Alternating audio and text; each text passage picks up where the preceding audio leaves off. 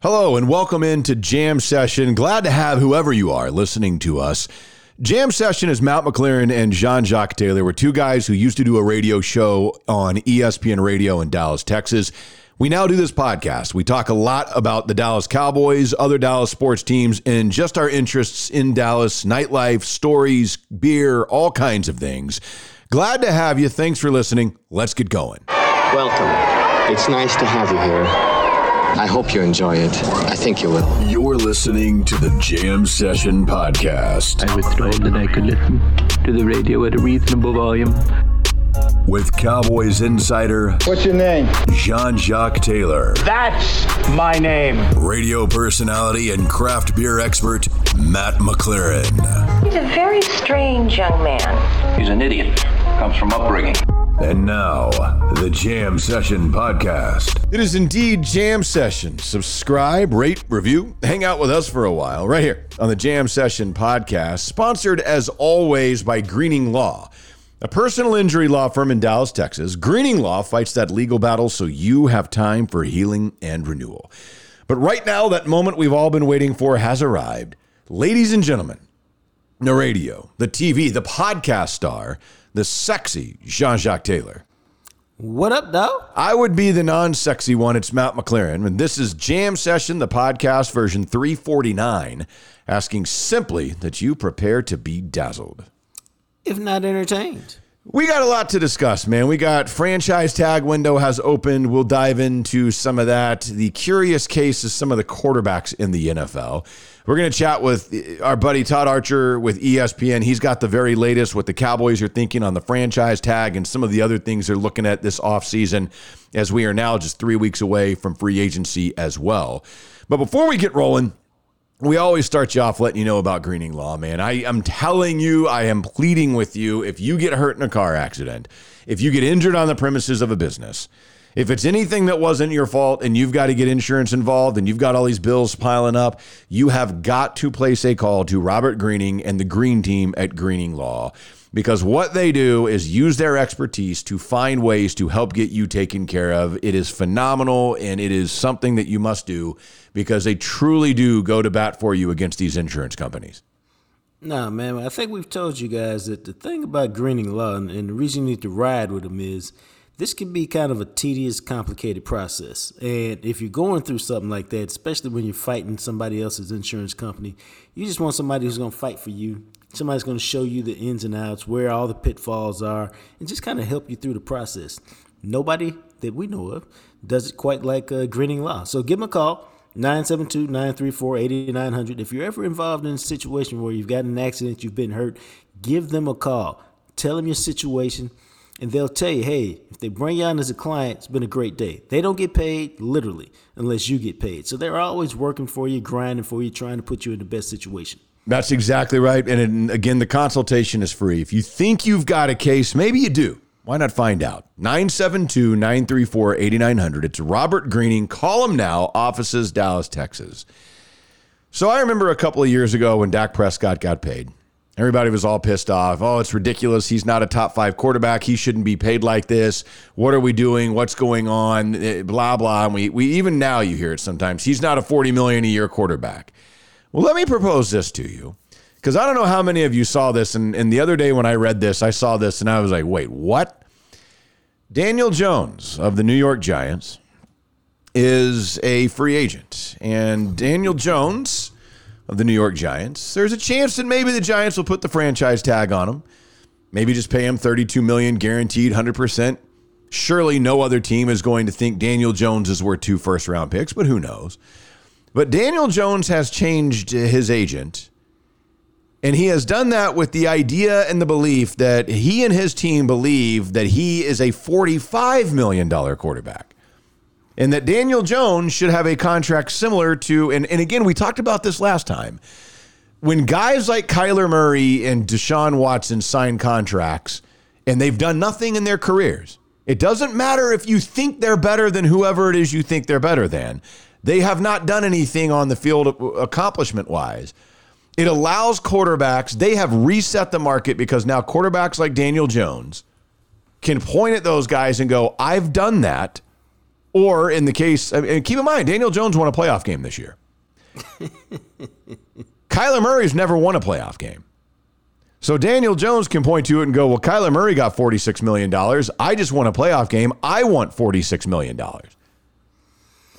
It's incredible. When I saw that, it blew my mind that we may be talking about a quarterback in Daniel Jones that could be making $46 million. I'm just not paying him that, bro, because he hasn't, he has no track record of success. And that's my problem with him. He just doesn't have a track record of success. Correct. He's got one good year under Brian Daboll, who's a new OC with his new head coach and OC with his team.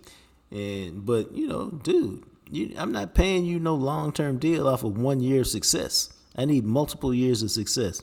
Impress me, come do it again. So I'll franchise you this year. And if it makes you mad, I'm sorry, but that's how I'm rolling. Yeah, and it's absolutely wild when you look at this. But that's where we're at, man. And the reality of it is, Daniel Jones can demand that. And if he goes out and does it again, that is what he is going to get paid. And it's interesting because this is a really weird quarterback market because the Aaron Rodgers thing, we don't know what the deal is going to be with him. We talked about that in the last episode, that apparently the Packers are completely done with this guy and they're going to find a way to move on from him. Derek Carr is out there, and multiple teams, the Panthers and the Saints, have expressed interest in Derek Carr, who, oh, by the way, was coming off a contract in which he made more than Dak Prescott. So he's not going to take less than what he was making before, especially when he's on the open market in demand. And then, of course, you have the Lamar Jackson situation, and most likely that you think the Ravens franchise tag him. Maybe they can work something out. But when we talked about this, and we keep telling you, and by you, I mean the generic you that listens, and we get into arguments on Twitter with, Derek Carr and Daniel Jones, and more so Derek Carr because he can't be franchise tagged. Derek Carr is a great example of what an open market quarterback is going to be able to command. Because if he can get the Saints involved and he can get the Panthers involved and they believe that they can do something with this guy, then he points at it and goes, well, I made $40.5 million last year. That's where we start. Yeah, that's how it happens, man. But I'm not paying him either that much money. But what happens is, this is what happens, bro. If you're the Jets, and as we told you last week, if you really think about it, they ain't had no quarterback since Joe Namath. Right. Yeah, they've had other guys. They've had Boomer Esiason and Chad Pennington and some other guys. They haven't had that guy since Broadway Joe Namath back in the 60s. So you can see why they can look at a situation and go, we actually have a pretty good team. And they can talk themselves into Derek Carr being the second coming when he's really not. Derek Carr is like a B- quarterback to me. That's about right. He's good. He's better than average. But I don't think anybody looks at Derek Carr as the guy who's taking you to the Super Bowl. And to me, it'd be a bad move to sign him because up in New York, bro, when you come in as the savior, you got to be better than Derek Carr. Yeah, and that's where this gets weird. I mean, you look at Derek Carr throughout the course of his career. I mean, this is a dude who's going to be 32 years old next year. He's been in the league for years. They went 12-3 with him one year, and then he got hurt at the end. And I think, if I remember right, it was like Matt McGloin or somebody that came in and won that playoff game that year, or played in the playoff game that the Raiders had. Another year, he went 10-7, and that's it. I mean, this is a guy who, in his career has been a 2% interception guy. Nothing special, kind of like what you're talking about, is he hasn't shown that he can lead a team, even when he's had pieces around him. 2 seasons out of he's been in the league. I'm trying to think how many years he was. He was a 2014 draft pick. So what is that, 8 years that he's been in the league now? Yes, sir. I mean, you think about that, or 9 years, whatever it is. That's what's interesting when you go that route, which is why, to me, like a team like the Saints, and the Saints are kind of like the Cowboys have gotten a little bit more fortunate. And the Saints fell into Drew Brees, obviously, after the injury he had with the Chargers for years and years. But you look at this, the Saints haven't drafted a quarterback in the first round since Archie Manning. They like the Cowboys. Yes, exactly. The Cowboys haven't drafted one in the first round since Troy Aikman. It's one of those things when you look at this and you go through it like, oh, well, they had Drew Brees. But okay, even towards the end of Drew Brees' career, when you knew that he was getting towards the end of it, they still never really planned for a future without Drew Brees. And now they've gone through, obviously they picked up Jameis Winston, who's a nothingness. Everyone knew Taysom Hill was really not going to be a starting quarterback. Now apparently they were willing to trade with the Raiders. They were interested in Derek Carr. And you kind of look at this and go, okay, well, at some point, is Derek Carr the quarterback for a team that already has cap problems in a team like the Saints? Or are they better off using an early draft pick? And that's what's so interesting about today's NFL. Like, to me, if a quarterback hits the free agent market, I don't know that I want to mess with that. No, because quarterbacks are so hard to find. Good ones. Why did they let you go? Yes. Because they're so hard to find. Like, more so than any other position. What is it about you where the team that you have been with, because that tells me you're not a franchise quarterback, because franchise quarterbacks are called that because they are with a franchise. They're not a journeyman quarterback. They're not a type of quarterback that one team looked at and said, man, we've had this dude for a few years and we don't think he's the franchise quarterback, because if he was, we would have kept his ass. Yeah, no, I mean, that's exactly what it is, man. It's they're so hard to find that if you got one who can play Dallas Cowboys, you move heaven and earth to keep them, because, you know, and we've told y'all this literally 1,000 times. You can say, okay, we'll get rid of him. We'll go get our next quarterback. There's zero guarantee, brother. Yeah. Just zero. You have no idea whether your boy from Alabama can play, whether C.J. Stroud can play, whether Will Levis can play. You just have no idea, because it ain't just about them. Maybe they can play, but they go to such a trash team with such a trash system that it ruins them for life, David Carr. Or, you know, it's just, there's so many variables involved that there's no guarantee that the guy you get can play. Even whether you take him first overall, like Baker Mayfield, or whether you take him in the second round. You just have no idea. And so if you got one, you keep one, because you have no idea when you can get another one. Yeah, and that's why some of these guys, especially like, and I don't know, I think the Giants are trying to figure out, do we just franchise tag Daniel Jones? Because he showed you a little something last year. I think you do. And I think, like what you said earlier, you do it for the $32 million.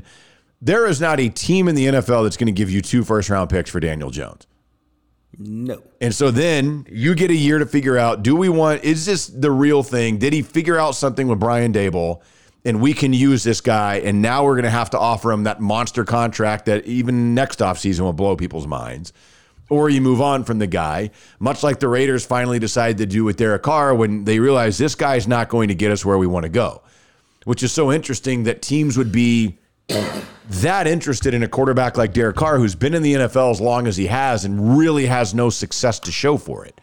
Like what? And because then, okay, you're a bridge guy. Well, how much are you willing to pay a bridge guy? And that's what's weird in today's NFL. If you're not a highly paid quarterback that a team believes they can win with, or on a rookie contract, then you're basically one of these journeyman bridge guys, and that's still $30 to $35 million to get one of those guys. Yeah, man. Well, see, some of it depends on, oddly enough, who's your coach. Is your coach a brand new coach, so he's got 3 to 4 years to work with, unless he's so bad that they fire him after the first year? Is he a guy who's like Robert Saleh in his 3rd year, and he's like, I got to win now, or they're going to move me out of here. I'm going to take a bridge guy because I can't wait for a young guy. You know, it depends on your coaching situation and how hot that dude's seat is as to what kind of quarterback he wants and what kind of quarterback he'll accept. Yeah, that's true. And I think that's where it's going to be interesting to see. It feels like the big domino that everybody is waiting for in terms of that market, and this will affect free agency, you got to think, is the Aaron Rodgers. What the hell are the Packers doing and where is he going? And then after that, you look at, okay, what's Derek Carr going to do? Are the Ravens, I'd be shocked if the Ravens let Lamar Jackson go anywhere, at least this offseason. And like we just talked about, the whole deal with Daniel Jones, where you just figure out a way to tag him and keep him around. It goes both ways, much like what I expect the Cowboys are going to do with Tony Pollard. You know, and even Geno Smith. Like, Geno Smith is going to be weird. Because you look at Geno Smith and you go, okay, all of a sudden, Geno Smith, in the offense that Seattle put around him, in this play action, a lot of boots and stuff like that up there in Seattle, and he has DK Metcalf and Tyler Lockett, he was really good this past season, threw for over 4,000 yards, led the NFL in completion percentage at almost 70%. But you go, where has this dude been? Like, how in the world is this version of Geno Smith just now showing up? And the Seahawks are going to have to find a way to keep that guy around. And what kind of a number would a guy like that command? I think, that's interesting, what kind of number he wants. Because I think his is just a case of maturity and finally got a chance. And he's so happy to be a starting quarterback on a team who wants him after his career. You might be able to get him for a reasonable number. A fair number, but a reasonable number. Like, yo, bro, 32 a year or whatever, because it's still going to be considerably more than he's ever made. I mean, but think about that, 32 a year for Geno Smith. But people are pissed Dak's making 40. Yeah, maybe. Like, Baker Mayfield, if he goes to a team, what's he get? What's he getting? 25? But just think about it. Yeah, then you got, I forgot. Yes, there's another one. I mean, it's really interesting. I mean, you think about a guy like Geno Smith who flamed out, and everybody does the Jets. Probably not his fault. 4 years. Goes to the Giants for a year, nothing. Goes to the Chargers for a year, nothing. People forget, it's not like Geno Smith just arrived in Seattle. This was his third year in Seattle. He had been backing up Russ the last couple of seasons. And just because they decided not to draft a quarterback, they bring in Drew Lock. Geno Smith wins the job. And at 32 years old in his 9th NFL season, all of a sudden it's like, well, this is who we thought we were drafting 9 years ago with the Jets. I mean, it's. I don't know, man. It depends on what motivates you. Like, if I'm Geno Smith, really, I'm probably more, because if I'm Geno Smith, I'm probably more motivated by opportunity than anything else, because there's not much at $27 million or $30 million a year that I'm not going to be able to buy if I make $34 million a year. Right. And so, yes, you get into a respect thing, but at some point, sometimes you just want opportunity. Like, yo, I'll take this opportunity, and, because it's probably, we're not talking like he's just getting a 1-year deal. So, maybe you get 3-year deal at 33 a year with most of it guaranteed. Okay, it took you 9 years, but now you've got your generational wealth and you straight. Right. But you got the opportunity, which is more important. Yeah, and keep in mind, Jimmy Garoppolo is going to be out there. He is available. Sam Darnold is out there. He is available. And, Sam Darnold strikes me more as like the Colt McCoy type guy who might just like stick in the league for forever and we forget about him and he's just around where he can kind of come in and you don't mind if he's on the team. Garoppolo's interesting because you got to think he believes he can still be a starter. Is there a team out there that wants to invest going into year 10, a 32-year-old guy like Jimmy Garoppolo, who is solid yet not spectacular, I would say? Some people love arguing that they'd rather have him than Dak. That's fine.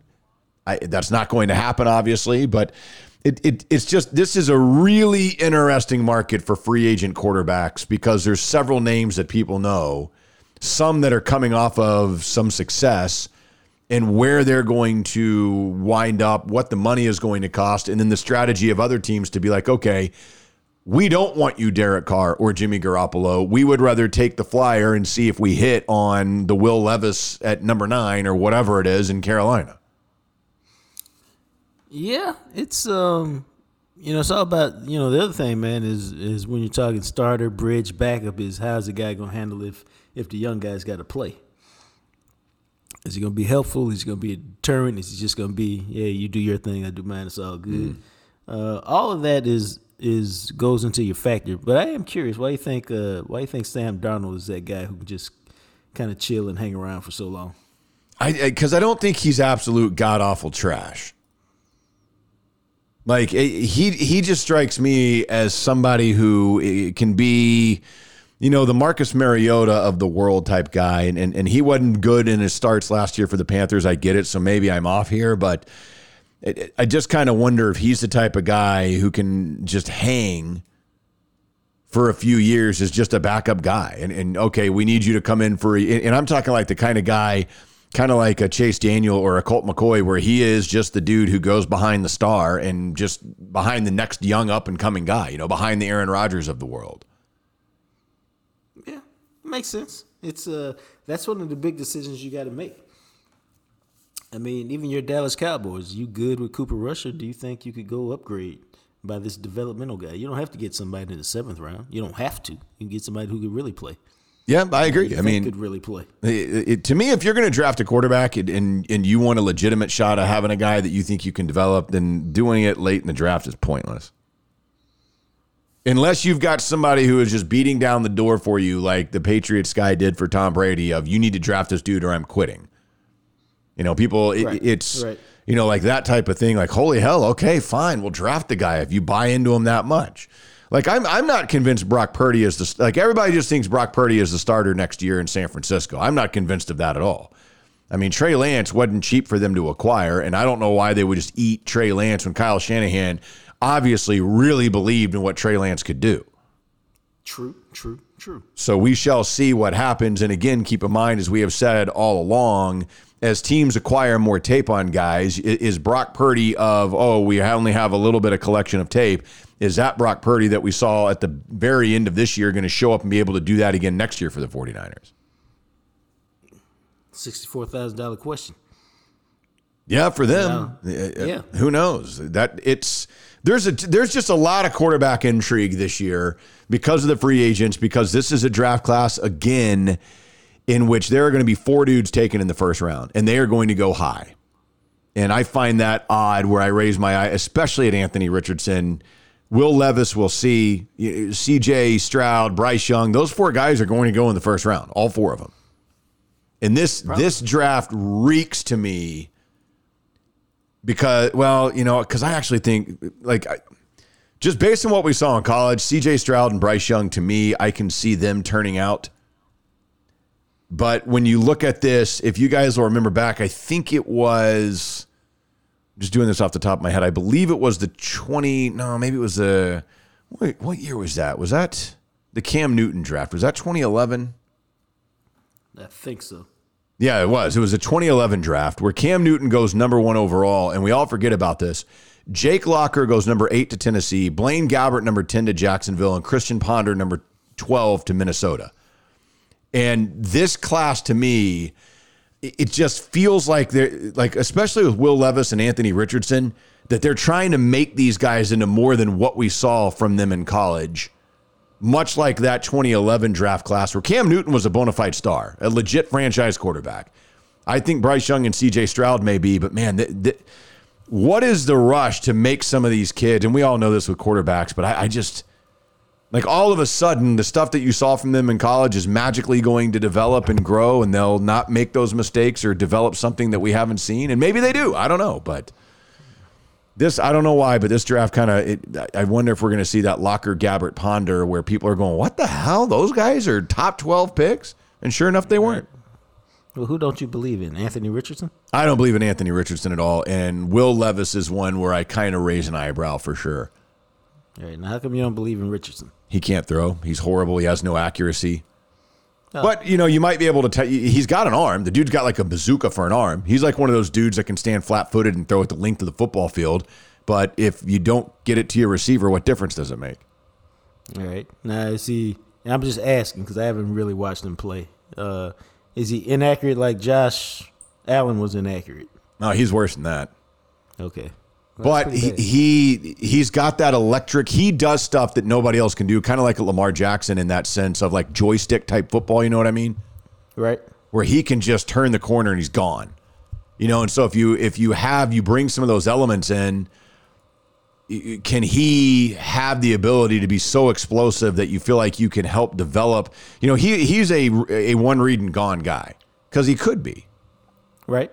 And I mean, I don't know that in high school it ever changed. Why would it? And at Florida, you saw that a lot where he would just bail and he would just be gone. Like 70 yards later, they'd catch him from behind or have the angle on him. And you're like, right. God, man. And he did have a couple of good games. So I think you see flashes, but you wonder, like passing wise, I mean, and you see flashes and you go, he was just so damn inconsistent. Is there a way to teach that consistency? And maybe there is. Okay, so now this never happens, but I was trying to remember what I read, and so this is what I read.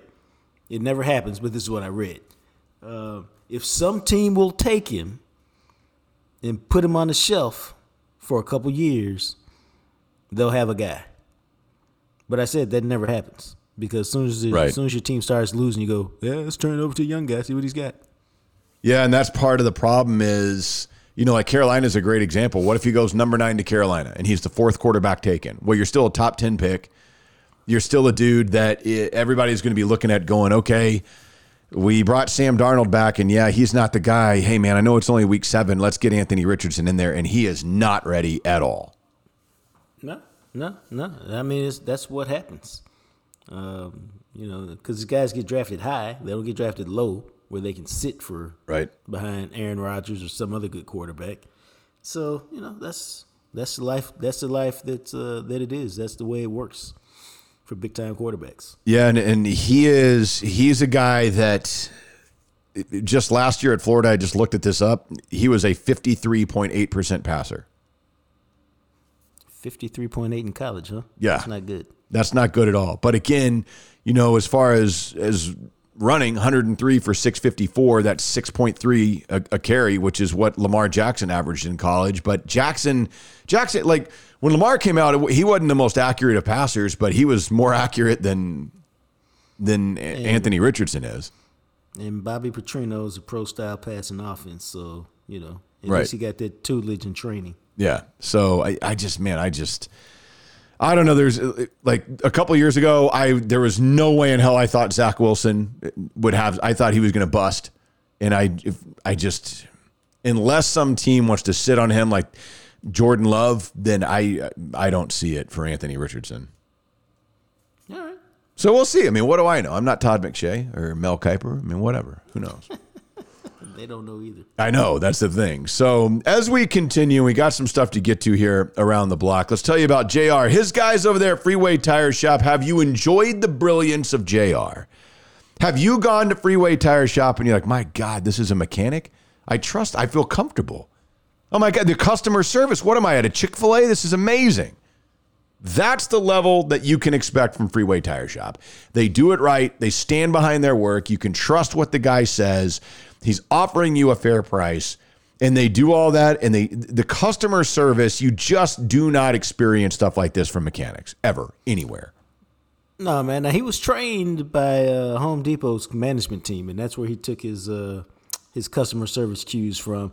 But once you get over there, man, and you take your car, I tell everybody, if your mechanic doesn't do all the stuff that JR and Freeway Tire does, then just go to JR and Freeway Tire, because why would you settle for less? And what they do is, man, you can trust that he's going to diagnose what's wrong with your car and then use quality parts to fix it. That's number 1 and number 2. Then you can trust he's going to charge you a fair price and then stand behind his work. That's number 3 and number 4. So if your mechanic is not doing those 4 things regularly, then drive up the road, 35 north toward Denton. Get off at Commonwealth. It's about 5 minutes from downtown. Go through the light. He's right down the right. You can't miss him. And service is phenomenal. Work is phenomenal. And he's the mechanic you need to go to. That's exactly right. It's JR. It's Freeway Tire Shop. His crews, his guys, they are going to get you taken care of.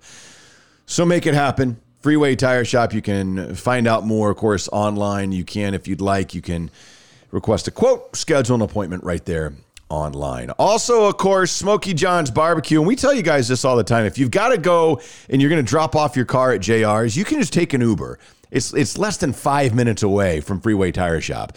So you drop off your car, you take it over there, let JR work on it, do what he's got to do. You say, hey, JR, I'm going to go grab some barbecue at Smokey John's. I'll be back in about an hour or so. JR will be like, all right, cool, I got you. You roll over to Smokey John's Barbecue. You order up that jam session bowl, and you just enjoy life. And you smile to yourself and you go, damn, not only did I just experience the best customer service in the history of mechanics, I am eating perhaps the best bowl, the best food in the history of barbecue at Smokey John's. Well, hell yeah. And that's because, man, the jam session bowl is phenomenal. It's either macaroni and cheese or mashed potato base, your choice of 2 out of 5 smoked meats. Your boy usually rocks with the sausage and the brisket, although I have been known to throw the chicken in there instead. And then, man, they put all the stuff that you put on a baked potato, loaded baked potato, the chives, the butter, the sour cream, the cheese. I mean, it's one big, beautiful mess. It is, yeah. Then they drizzle that sauce on it. That's right. And, hey, it's to live for, man. It's phenomenal. It is phenomenal.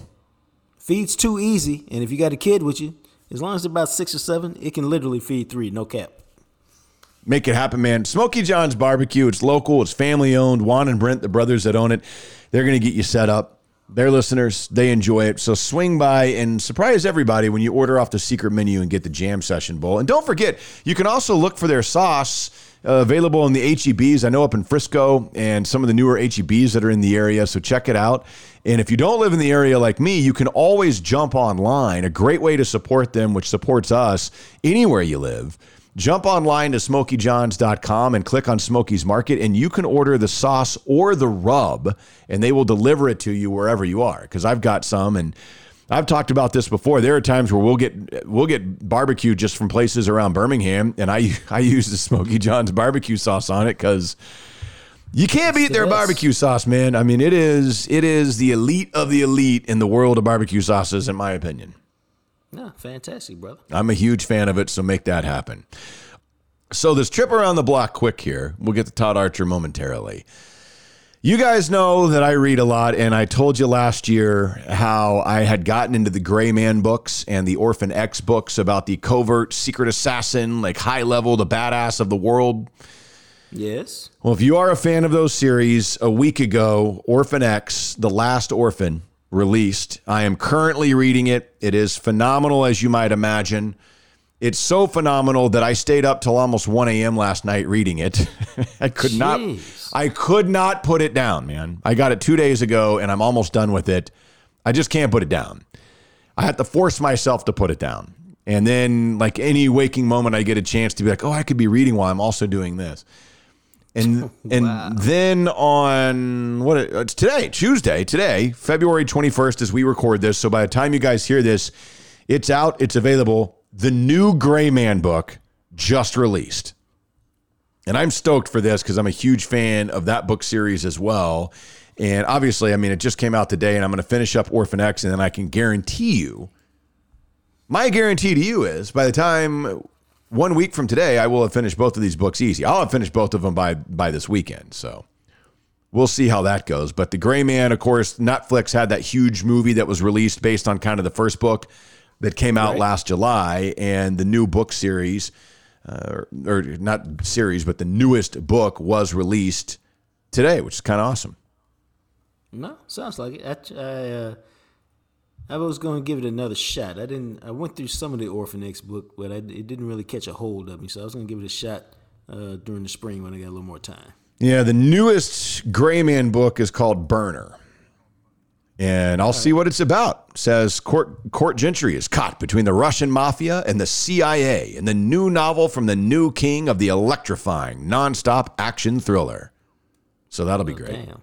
That's a tough spot to be caught in. It is, man, but I am very much looking forward to this and the badass that is. You know what? Maybe I'll watch the Gray Man movie right before I read this book because I haven't seen it again. I watched it when it came out in July, and that's one I wouldn't mind putting on and seeing the action again because I thought it was fantastic.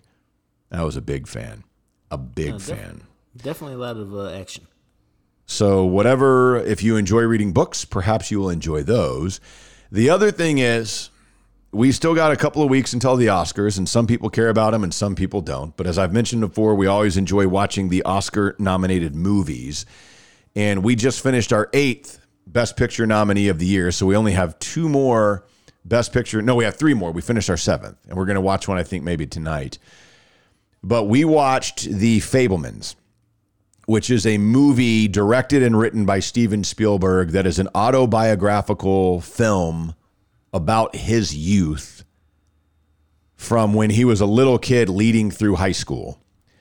Now, the names are changed. They're not called the Spielbergs. They're called The Fabelmans.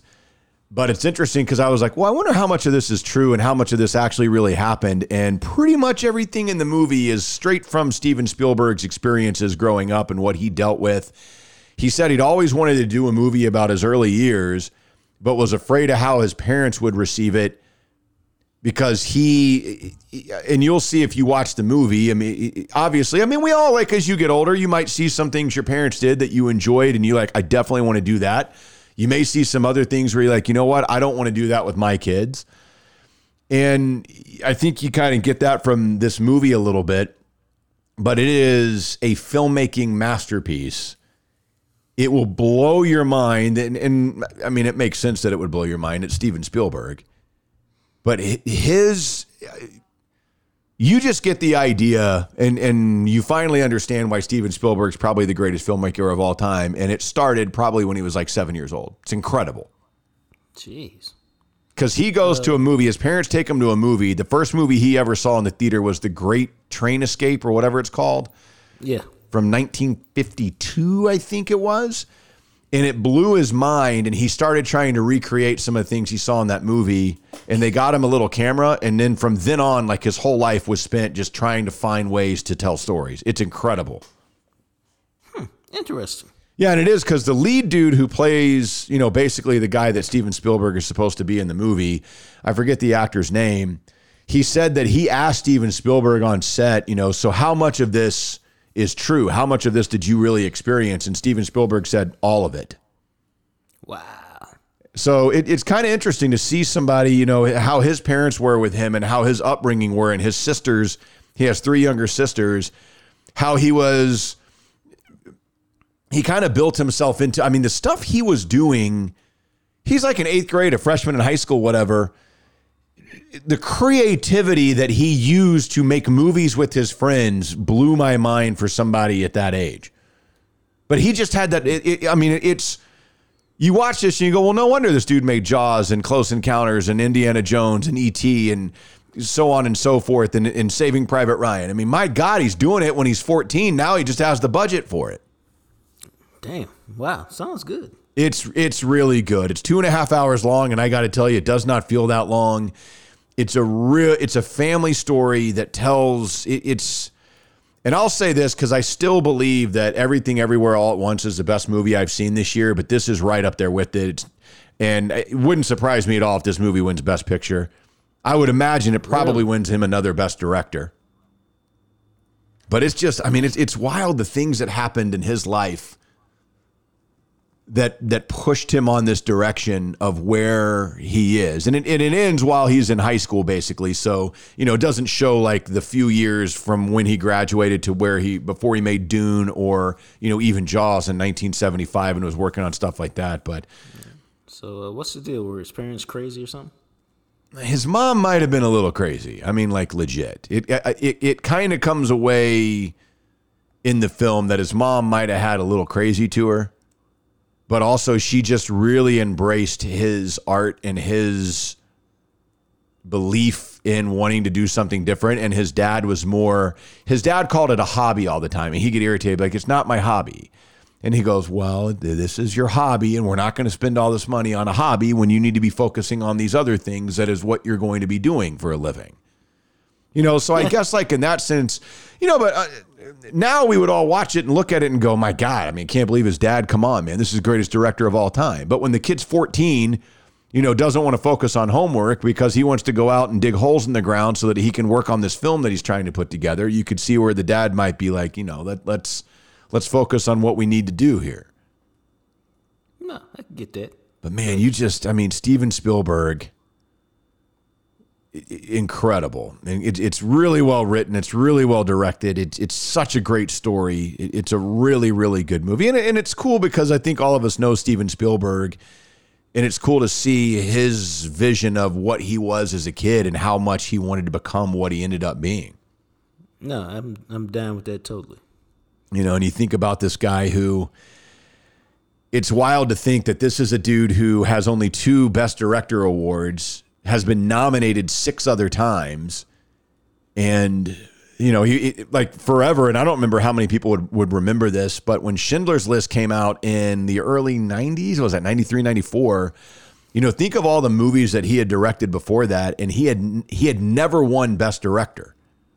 And then he wins it for Schindler's List, and then 5 years later wins it for Saving Private Ryan, and he hadn't won since. Damn. You know, he didn't win for Lincoln. He didn't win for The Post or Ready Player One or West Side Story. Never won for any of the Indiana Jones movies. Never won for any, you know, he directed Jurassic Park. People forget that. Right. You know, he directed Hook. He did he didn't direct it, but he produced it or he wrote the story, whatever it was. You know, you think E.T., Jaws, Close Encounters. I mean, all these great movies over the years. And now to see he's 76 years old, I don't know. It's crazy to me. I'm a big fan of most of his movies. Yeah, he's 76. Yeah. Oh, he's at the end of the road. Yeah, you would think so. Maybe that's why he finally did this movie, kind of the story of his parents and who he was. Because both his parents lived till they were over 100, so he may have another 25 years to go. Oh, wow. Both of his parents went over there. Yeah, he may. I mean, that is... Yeah, because his dad died just a couple of years ago, like at the age of 103 or something like that. And I didn't know this until, and it doesn't say this in the movie, so I'm not ruining anything.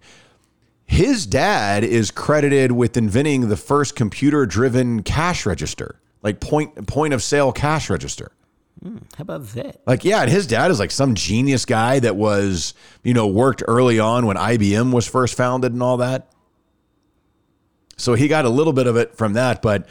you think about it, only 3 directors ever have won 3 or more Best Director Oscars, and there's a lot of thought that Spielberg will get his 3rd this year to join William Wyler and Frank Capra, and then, of course, the great John Ford, who won 4, that directed some of those great, great movies from, what were considered great movies, back in the day, like The Grapes of Wrath, like the original version of that, and The Quiet Man, if anybody ever knows what that is, from 1952, but... be interesting to see. But yeah, The Fabelmans. I highly recommend it if you are a fan of high quality cinema.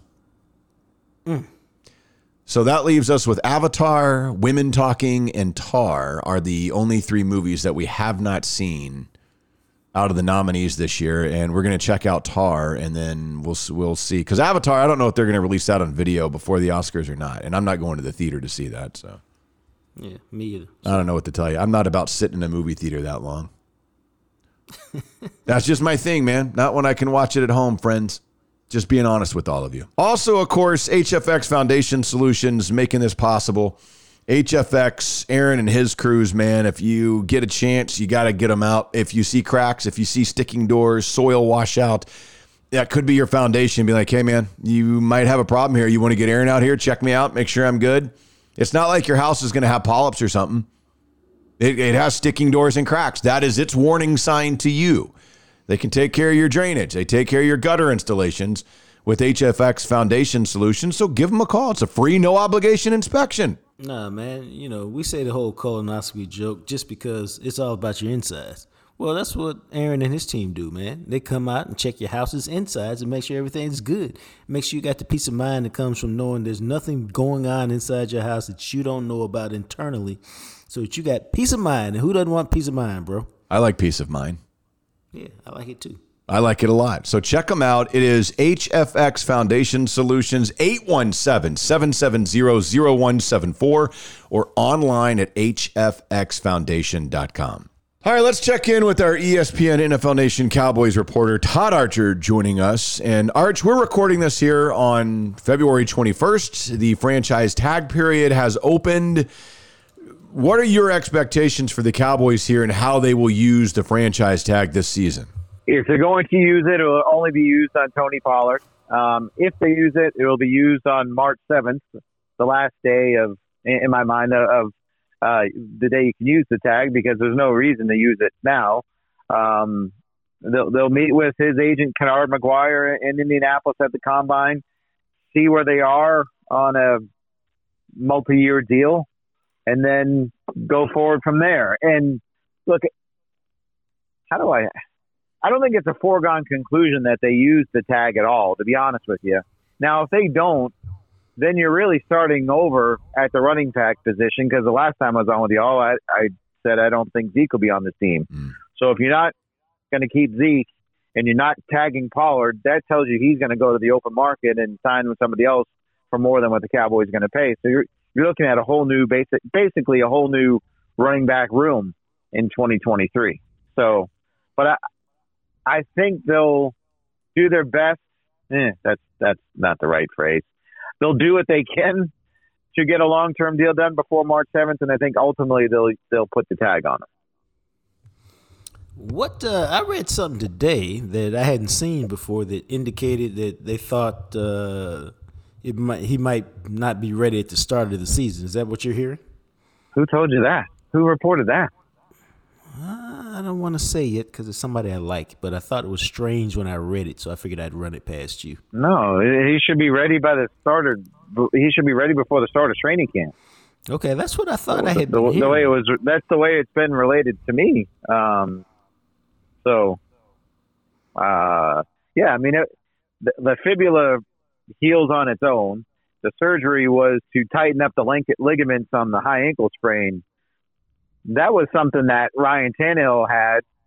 Heck, it was something that Tua had in Alabama and came back and played in a short amount of time. So I would be stunned if he's not more than ready to go by the time the season starts. But it was somebody Jacques likes, so Well, that's like 3 people. So I don't know. It's not very many people. Surely it wasn't any of them. So I don't know. Like I said, it was just weird when I read it, so I figured out. Yeah, that was. I mean, maybe I'll I read double it check wrong. on it and get back to y'all, but I that would surprise me. Okay, all right. So when you look at Dalton Schultz, who got tagged last year, is it just foregone conclusion he's gone? I don't know. The Morning News is writing so many stories on him. I think he's like a Pro Bowl superstar player. It's just me. That was, I mean, I read a story the other day that's like 50 inches. It said, hey, he dropped a pass, and so he stayed after practice to make sure he wouldn't drop another one. Wow. No one does that. Wait a minute. Did we say that out loud? I think it's a foregone conclusion that he's gone because, look, it's $13 million to tag him again this year after tagging him last season. They never really got close on a long-term deal. This is just one of those things that just appears to be the writings on the wall that he's going to get something from somebody else that's more than the Cowboys want to pay. The Cowboys like their 2 young tight ends in Jake Ferguson and Peyton Hendershot. This is a strong draft class for tight ends. Honestly, I can see Dalton Schultz ended up in the Chargers and following Kellen Moore out there and being Justin Herbert's security blanket after being Dak's security blanket the last few years. So I think I think he'll be playing somewhere else, and the Cowboys will draft a tight end in what is considered a strong draft class for tight end. What do you think about Dalton Schultz? Good player, great player, average player? What? Well, aren't good and average the same thing? That's where I struggle. I say he's a good player. If you don't think average is good, then no. I think average is. I use it's like if you're in school, C is average, and B is good to me, and A is excellent. Okay, then he's good, I guess. I would say he's a B player. Yeah. You know, he can make enough plays for you. There's some things he wish he could do better, but he's solid, right? Solid is good, right? Yes, he's solid. Solid good? But see, solid is like average to me, though, because you're solid. C is solid. If I got a C in algebra, but a C is not. I don't know if a C is solid. A C barely gets you eligible in high school sports these days, so I don't know if that's average. Yeah, all right. Now he's a B going. Regardless, he's good. Okay, he's average to good. How about that? Like he's right in that mix. Okay. And again, is that a guy that you give $13 million a year to play that position? I don't know. And considering the Cowboys didn't do it last year, I don't know if there was anything that really happened in 2022 to say, well, you got to go out of your comfort zone now and keep them. I just think this is it was a 5-year relationship. It worked well for both sides. He moves on to his next team. The Cowboys move on to someone else without him. No, I think I'm good with that. I mean, I think he was a what do you call it? He's a good draft pick and a good player for him, but he's not a difference maker in the sense of people at his position like a Kittle's or the upper echelon guys, and so I don't want to pay him anywhere close to what those guys are getting. Right, and to me, a more interesting case. What do you do with Donovan Wilson? Like we talked about Tony and the franchise tag, but Donovan Wilson's a pretty valuable player in my mind, and how these guys play and how important it is to have the 3 safeties. And I'm not talking about franchise tag him, because that's $14.5 million for a safety. I'm not doing that. But what's the price that you'd pay to keep a guy like that and knowing how important he is to your defense? I think that's going to be interesting to see how the Cowboys approach that one. And they've not been a team that's gone for – they've not – when's the last safety they paid? Was it Ken Hamlin? It took them a while to pay Sensabaugh. It took him he had like three 1-year deals before they paid him. Donovan Wilson's a pretty valuable commodity in that defense in my mind. Here's my approach on that. You got Dan Quinn. They really like Dan Quinn, so I think they give Dan Quinn more leeway on the decision-making deal and who we should keep and who we shouldn't and who we should pay and all that stuff. So I think there's more leeway than ever for that. But as my own general manager, I like to pay guys who bring something that's extra to the table. And what Donovan Wilson brings is everybody knows he will bust your ass. And for the number of snaps he plays, he creates turnovers. Some guys create turnovers, some guys don't. It's just an innate skill. And he's a guy who will bring the – go ahead. Well, yeah, and you were just about to say it for a guy who brings the wood, right? That's what you're about to say? Yeah. How long does a guy like that last? Like, how many years does he have left in him that, you'd feel comfortable? And it might just be 3. So is a 3-year deal something that you'd consider? So, all that goes into the equation. I think if you could come up with a 4-year deal, it's really 3 to make it a little easier on the cap, because he's a human missile. He's going to be broke up and beat up.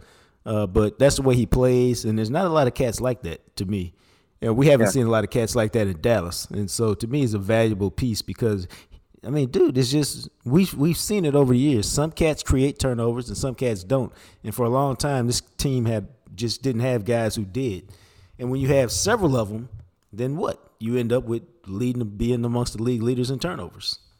He had 5 sacks last year. It led all NFL defensive backs. I think it was the most ever by a Cowboys defensive back since Bill Bates in like 80-something. So, he got the turnovers, he got sacks. He's a good tackler. He led the team in tackles. So he can do a lot of different things for you. And really, the Cowboys' base defense is a 3-safety look. So, Hooker will be back. Jaron Kearse will be back. You'd like to keep him, but he might be a guy that gets more than the Cowboys are willing to pay. There's going to be a lot of that, I think. We're repeating that during this discussion. But he's a guy that has earned his pay and has played well and has been everything you wanted to be.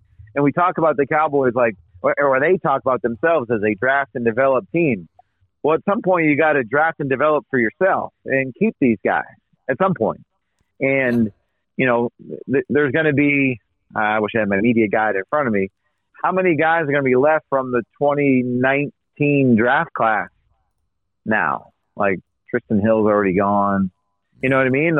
So as well as they draft, you want to keep some of those guys. I don't know what the percentage is. You want to keep some of those guys on second contracts and not just, let's just buy another year on the guy and see what he can do because he had extenuating circumstances.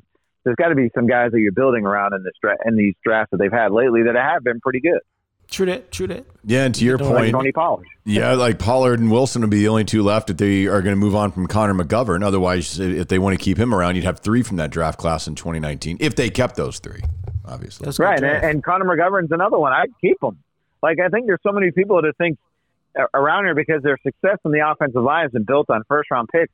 You can actually, it's proven, you can actually have good offensive lines and you don't have 5 first-round picks. It actually works. I think Connor McGovern, well, again, however you want to describe it, solid, good, average, whatever, had a pretty decent year at left guard for the Cowboys and allowed them to do some things when Tyron Smith got hurt and you moved Tyler Smith out to left tackle. And look, at the start of the season, let's say Tyron never got hurt. I bet you on week 1, Connor McGovern would have been this team's starting left guard over Tyler Smith. I would almost guarantee you that would have happened based on what we saw in the preseason and in training camp, that they might have platooned, but the first guy that was going to be rolled out there was Connor McGovern. which is crazy to think about now when you saw what Tyler Smith did at left tackle as a rookie. Yeah, that's true. When you look at this upcoming draft, and obviously we'll talk more about that in the coming weeks, but just as we sit here today in late February, do you look at this almost in a sense of what they did a couple of years ago in 2021 where their first 6 picks were all defensive guys? Do they need to kind of have that philosophy high in the draft on the offensive side of the football this year? Probably. I mean, it's funny, like, I'll say yes, but then I can make a case for, well, they're going to need a cornerback because Anthony Brown's a free agent, Jordan Lewis is hurt. You don't know how long Diggs is going to be around after a couple more years. Then Kelvin Joseph, should he really be around here? And then Deron Bland. So, heck, I just made a case that you're taking a cornerback pretty early. Let's look at a defensive end. That, you know, you can make a case. You got to have some defensive ends around here. DeMarcus Lawrence isn't going to be playing forever. Are they going to commit to Micah as a full-time defensive end? Maybe they've done that and not told us about it. Dorrance Armstrong's contract's going to be coming up. Dante Fowler's a free agent. Chauncey Golson is probably more of a tackle than an end. So I just made a case for a defensive end. How about linebacker? Leighton Vander Esch. He could be gone in free agency. Anthony Barr, I don't see him being back. The Cowboys clearly don't have the confidence yet in Jabril Cox to be anything more than a special teams guy. Well, Damone Clark, he did a good job coming back from that neck injury. But is he ready to handle a full-time? Well, I just made a case that you can draft a linebacker. So I hate to do you take the best player available, but you do take the best player available. But I think you do have a lean because they need a running back, they need a receiver. Depending on what they do with Dak, they could need a quarterback at least for developmental purposes, or is one day take over for Dak whenever they're ready to move on. And then offensive line, and then tight end. So I just covered every position to cover my book. That was a hell of a job by me right there. Yeah, I didn't come up with kicker or punter. Well, I mean, you can make a case they need a kicker too, so not that you I'm not going to use an early draft pick on one. Like, I mean, we joke about it, but like, if you're, hopefully the Cowboys had that same conversation that we just had, right? Because you can say, hey, they got a lean offense and all this stuff, but I can just make a case. You can make cases for every other deal. So that's probably not dissimilar to most years if we're being honest, because you have to prepare for the future. The draft isn't just about 2023. It's about 24, 25, 26, 27 and what you got coming up. So, but yeah, I would like, aside from corner on defense, because you're not going to get one in free agency that's going to be really worth a darn, right? Because you're not going to spend money. I would say you need a receiver. You need a tight end. You need a running back. Like, and especially if you don't put the tag on Pollard, you might need 2 running backs. Yeah. How does this team win 12 games? What the hell are we doing here? Exactly. Well, when the season started, I thought they'd win about 8. They ended up being much better than I thought because Cooper Rush was better than I thought when Dak got hurt, and the defense was much better than I thought they'd be early on. And then when Dak came back, the offense actually, for an offense with not a lot of players, scored more points than I thought they'd score. So right. maybe there's some coaching involved there. What do you do? No, you can't give you should know better than that, Jock. You can't give the coaches any credit. Kellen Moore was a bum. Mike McCarthy doesn't know what he's doing. Dan Quinn's overrated. Yeah, make that the pull-out quote. There you go. All right, I will. What do you do with Trayvon Diggs? I was having a conversation with someone over there. It was mostly about CeeDee Lamb, but it ventured into the Diggs territory. And to me, the guy I'm signing first is Lamb, even if you can put the 5th-year option on him this year and have him under contractual control for 2 more years. As good as Diggs is, there's still questions about him, right? Like, and maybe it's just things you have to learn to deal with as far as he's not going to be the best tackler. He's not going to be the most physical guy stealing off the run. He's going to be moments where he's going to bite on things. So maybe this is part of what you got to deal with when you have these top corners these days that can take the ball away. But the more sure thing in my mind, if you're going to pay right away, is CD. And do you have, to me, you got to get either one of those guys signed because we talked about it. They have to be more proactive on these contracts than what they've been. So they got to start staggering some of these contracts and some of these deals with their guys because, again, draft and develop. It's not draft and just let the guy walk out the building and go somewhere else. I'd probably be patient on Diggs and wait and see what happens. And if he has a great year again, I can always franchise him in 2024. And I realize that might impact what you're doing with Micah Parsons, but let's say Micah has another great year. Micah's going to be the highest paid defensive player in football. It's something he's going to have to deal with if he has another out, and maybe he's already earned that. Anyway, regardless of even if he has just an okay year in 2023. So I'd probably be more patient on Diggs, but I would probably go out of my way to sign CeeDee Lamb first, because that one might, none of it's easy, but that one might be easier. No, I get that. I think that's. I think Diggs is. I mean, I like Diggs. I really like him, but he got some flaws in his game. Like, dude, I think the question to him is: you want to be good? You want to be great? And you know, the answer is okay, whichever one. I just need to know, because that determines how much I feel like I want to pay you. And it's not right, but here it's not. But it's not his determination whether he wants to be good or great.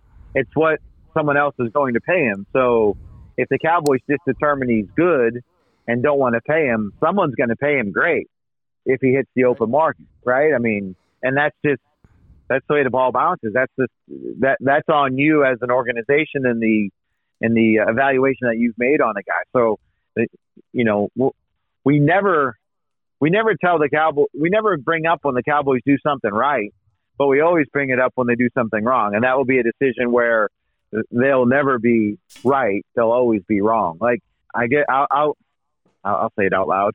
I think they were right in getting rid of Amari Cooper. I think they were wrong in how they replaced him. And I think that's where people missed the evaluation of, well, should they have kept Amari or shouldn't they have kept Amari? If you didn't think he was worth $20 million and it allowed you to keep some other guys, fine. But you had to do more than draft Jalen Tolbert in the third round and hope Michael Gallup coming back from a major knee surgery was going to be the Michael Gallup you knew he could or know he can be, and then add, did I say Tolbert or James Washington? James Washington in free agency. Like, you had to do more than that. But, as you just said, Josh, when Dak came back from the thumb injury, the Cowboys led the league in points per game. So, shoot, they were doing something without the greatest talent in the world. So, yeah. But again, we're getting back into the coaching, and we know we can't say anything good about the coaching. Yeah, this whole conversation is interesting because at some point, is Diggs perhaps going to be the odd man out when you look at, okay, if you're going to keep Dak around, he's not going to get any cheaper. CeeDee's going to be, what, a $23, $24 million wide receiver. Micah Parsons is going to be a $20+ million defensive player. Can you also then afford to have a fourth dude on your roster? Diggs could rightly point to it and say, look, I'm a top 5 cornerback, and I want to be paid top 5, which is 19.5 plus. Is there a way you can keep 4 or 5 guys as these young guys here in the next year or two have to get paid at $20 million plus a season? So the answer is yes, because the answer is yes on everything when it comes to the salary cap, right? Like you can do whatever you want to do. If it's you can keep all those guys at every number you just mentioned. It's the question of do you want to, and what kind of team you're going to be able to field. That's the issue, right? It's not can you, because right, all these contracts can be made into funny money. I mean, it's how you want to manage your cap, and I think that's where the Cowboys have been. What would be a good word for it about how they've managed their judicious? Is that a polite word for it? About how they've managed their salary cap.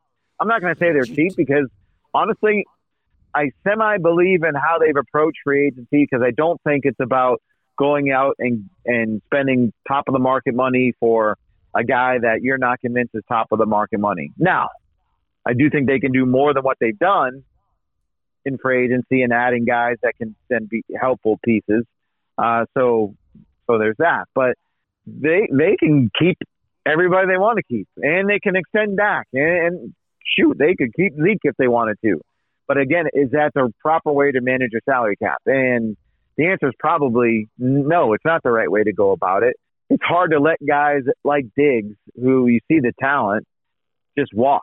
Like, and this wasn't, when did it change, right? I mean, like, they never got in these, I don't want to say never, because that's never you don't want to be absolute. They rarely seem to get in these positions back in the 06 to 14 range, say, where they got ahead of they got DeMarcus Ware done early. They got Witten done early. They got Terrence Newman done early. They got Marion Barber done early. They got Jay Ratliff done early. They got Romo done early. They got all these guys done early. Not all of them panned out and were the right moves. But now the last guy they got done early is Jalen Smith. That one certainly didn't work out, right? La'el Collins, they got him done early a couple times. He'd be in that mix too. But if you look at it from like Dak's rookie year on, it took DeMarcus Lawrence took 2 franchise tags before they got him done. Dak took 2 franchise tags before they got him done. I don't know if that's a Cowboys thing or if it's just a way and approach that has changed among the players and the players' agents, that if they're not going to get that, they're much more patient, maybe is a better way of thinking of it, or they want everything in their deal. And again, on Dak's deal, Dak got everything he wanted. He got all the money he wanted. He got the length of the contract that he wanted. Whereas before, the Cowboys would gladly give you the cash as long as they had the length of the deal. And they're not getting the length on these contracts that they used to get.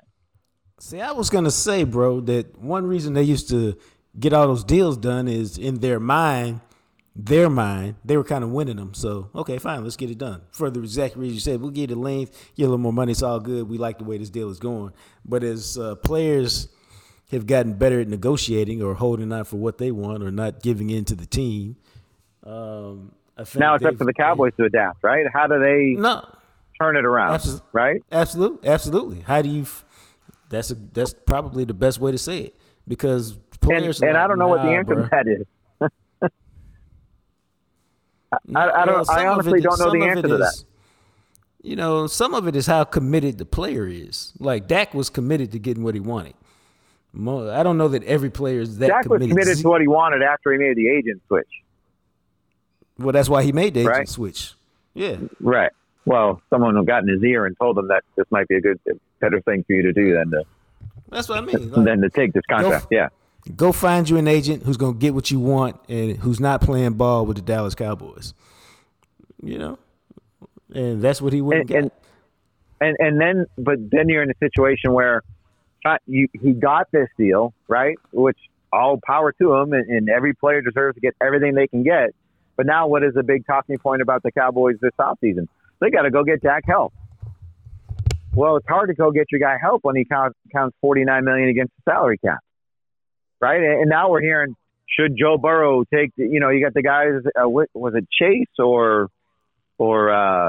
Higgins or Boyd? One of them up there said, Higgins. "Hey, Joe knows what he's got here, and he's not going to take everything. He's going to make sure he can keep his playmakers around." We've heard the same thing now on Jalen Hurts, right? I mean, right. So while there's, hey, you got what you wanted to get, ultimately, did it cost you a better chance at winning a Super Bowl or going farther in the playoffs? I don't know. No one really knows the answer to that question, but I know the way that it's worked out so far, it has cost them a chance to go further in the playoffs. I'm always conflicted about it because, that's for you to draft and develop and do all this other stuff. And it's not on me to work your budget out because as soon as I can't play as well as I have, you'll be rid of me. So, Right. And I agree with everything you're saying. I'm going to play devil's advocate. You don't think DeMarcus Ware had that same conversation or same thought, or Terrence Newman or Romo or Witten or Brady James or any of those guys? I think they saw a value in being here and what that would mean for long term, and what that meant to their lives, if not the next 4 years. That's fair? Yeah, I think there's something to be said for that. That's why everybody got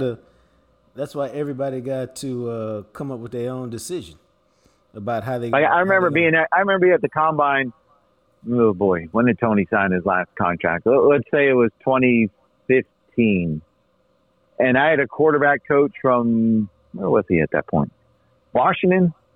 I don't know, what, an NFC team. I do remember that.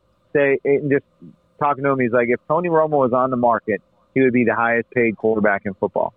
And this is when Peyton was still around, and Brady and all these guys. And it was, if Tony hit the open market, he would be the highest paid player in the game. And not because he's the best player in the game, but because someone was going to go out and do it because they know the value of the quarterback position. And, the way Tony structured his last contract, they couldn't put the tag on him, and he was able to cash in again one more time. So maybe that's the better way to do it. But I don't think anybody's looking at forget the football, the TV money he's got. I don't think anybody is looking at how Romo's contractual career went and say, oh man, he could have got a lot more money, or Witten or Ware or any heck, even Dez, right? I mean, they all got their money and have generational wealth, and they were able to stay here and be in a position where their contracts never got to the point where they were so out of whack. And I realized they cut Dez and they cut DeMarcus Ware, but they cut them. The D-Ware thing might have been a little strange, but they cut them basically because of production more than cost at those points in their careers. Yeah, that's true. They did. So Jacques has muted himself. Does he realize that he has? There's no way to know if he knows.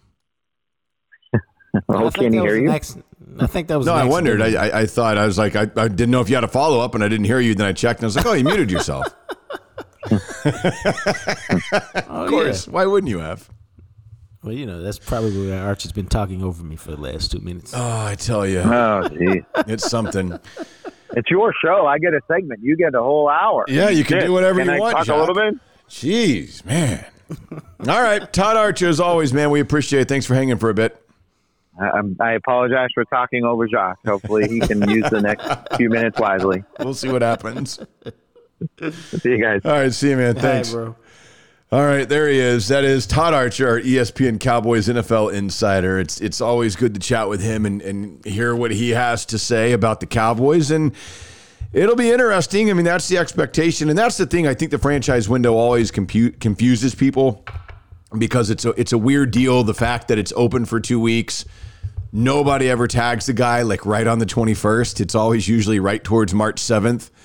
Right. Towards the end of it, because of course they're trying to work out a long-term deal. They would rather, in a lot of these cases, have that in really the deadline is March 7th. You tag the guy, and we kind of went through the tags before. You have the 2 franchise tags, the exclusive and the non-exclusive, and then the transition tag, which you don't really see used very much. The one that is the main one that is used is the non-exclusive franchise tag. And that's the one that would cause another team to have to give you 2 first-round draft picks if they met your offer or they offered more and the player went there instead. The exclusive franchise tag in the last 10 years has only been used 4 times. Who they use it on? Do you know? Off the top of my head, I know Von Miller got it and Kirk Cousins.